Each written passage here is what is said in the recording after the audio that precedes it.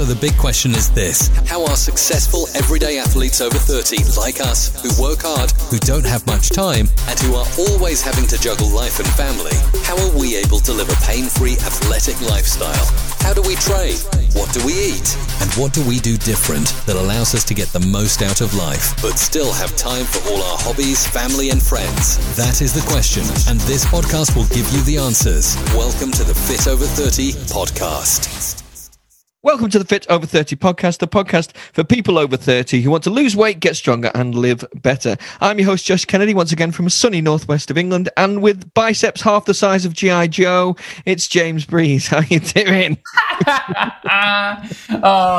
that was well worth the insult today. Thank you. That is well worth the insult. How crazy is that though? Like from 1960 to up to 2001. For people who don't know this, I mean, Googling and researching beach bodies. That's what we're doing on the next magazine issue, a summer issue. Yeah. Beach bodies, a little bit different to what we would usually do, let's be fair. Exactly. And you came across an interesting stat about G.I. Joe. G.I. Joe and Barbie. And I was like, oh my God. Yeah. So G.I. Joe, the stat is his biceps have grown from 12 inches to 27 inches. And this is what scientists have discovered by measuring all the intricate details and like getting like dental floss, I think. 27 inches. So 12 inches to 27 inches as the ideal masculine size. And what's even more disconcerting is that Barbie's BMI is 16.24. I thought it was 14. Well, I did too. It's changed this morning because the first article they said 14.5, but they've now officially come out as 16.24. I mean, that's still low. 16.24 is crazy low. Absolutely ridiculous. It falls in the categories of 1 in 100,000 who has some form of severe eating disorders. Yeah. So yeah, they have it. Random stats of the day on image and body types, and and my biceps are smaller than G.I. Joe's. What are you? Have you measured your the old guns on the gun show? Not measured. Are you going to put that into my program? I might do actually, because we're going down we are actually going down the hypertrophy route with you pretty soon, aren't we? So it's probably, in fact, it's definitely something we should keep a track of. Exactly. Anyway, so today we're actually talking about heart rate for calculating rest periods. That's what it's all about, and we were having a little off-air discussion, which. Yeah, we may as well start there, I guess. So we very much, obviously, everyone knows, we come from the perspective of everyday people over 30. That's our audience, average Joes over 30, taking them from zero a lot of the time to healthy is the goal. And you read a post by a couple of people who we very, very much respect. We won't mention names, and we pretty much agree with virtually everything they do, but this one point we diverge on them. Yeah, explain. Well, no, it's just part of the research we're doing. Again, it's part of I'm writing for the magazine next month. It's the research I'm doing for this. It's titled "Why Sprinting for Fat Loss is a Bad Idea for People Over 30." And I see it time and time again. So I was doing all the research for this, and I come across this article on how people are saying that for cardio, you should focus on interval training, short, sharp bursts of interval training, and that's going to work your cardiovascular system really well, and you're going to get the same benefits as what you do with long, steady state stuff. Now, as our discussion off air was all about, it was like, well, this is geared towards athletes. Again, people have been training, have a long training history, and already have a good aerobic base. Yeah, and the argument they're making is that, why I'm trying to make them more speedy, more powerful, and faster. Why do I want to ruin it with long, slow stuff? Now, 100% understand that. Like when you're working with athletes, different ballgame altogether. But for 90% of the population, in fact 99% of the population, I'd argue, out there, they're not fit enough. Exactly, but we totally agree that if you want to be fast, you got to train fast. You got to train intervals. You got to train speed, etc. But if you're just an everyday person over 30 who doesn't have a great aerobic ability in the first place, if you do speed training, it generally should be at the start of your session for speed. Obviously, you can do some finisher intervals at the end of a session, but it's going to just take everything out of you. You're not going to be able to recover from it. It's going to be to the detriment of the rest of your session because you do not have the aerobic capacity to recover from that.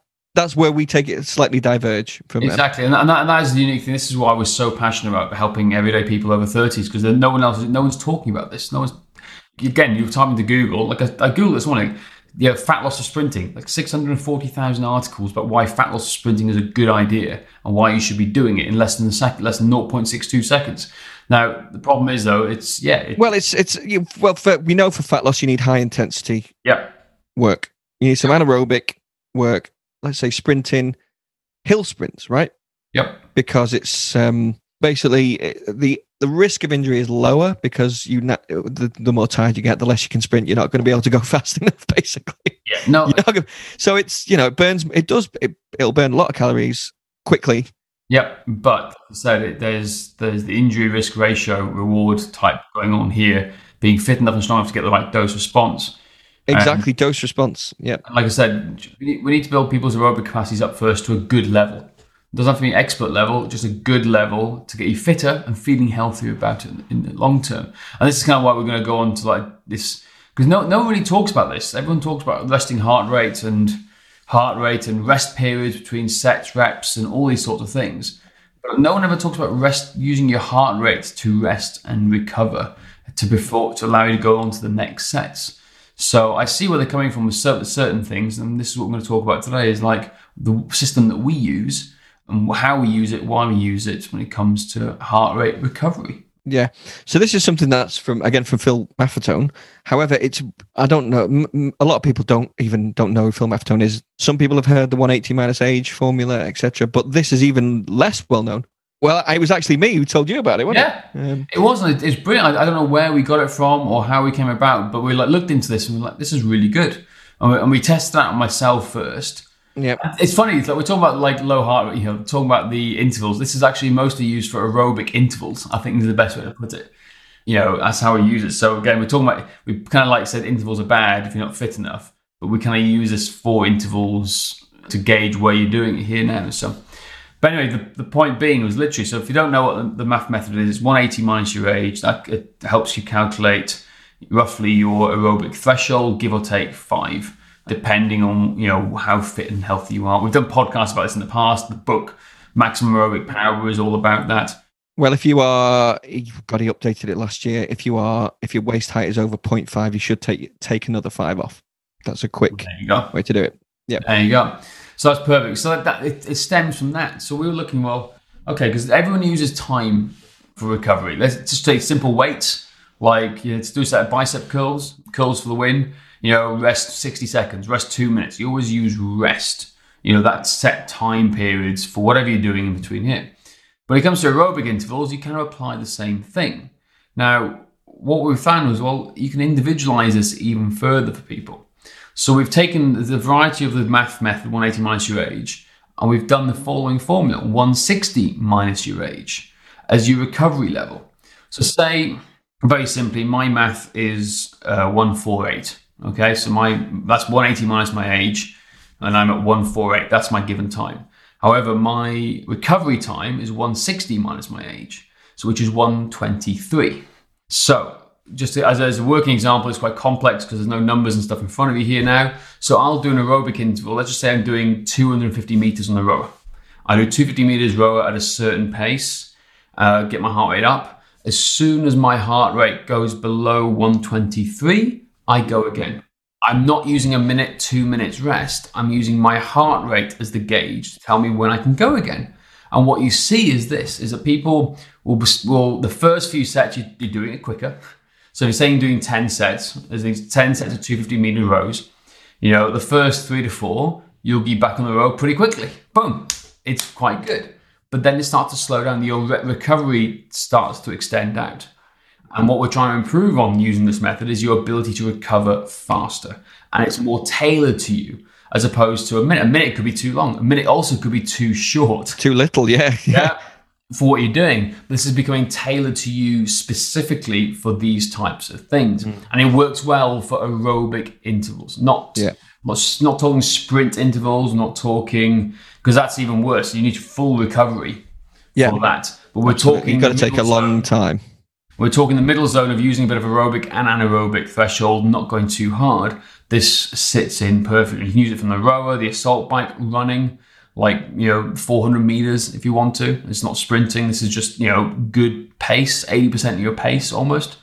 I did it this morning, essentially. I was doing a mixed modal session, recovered on hard.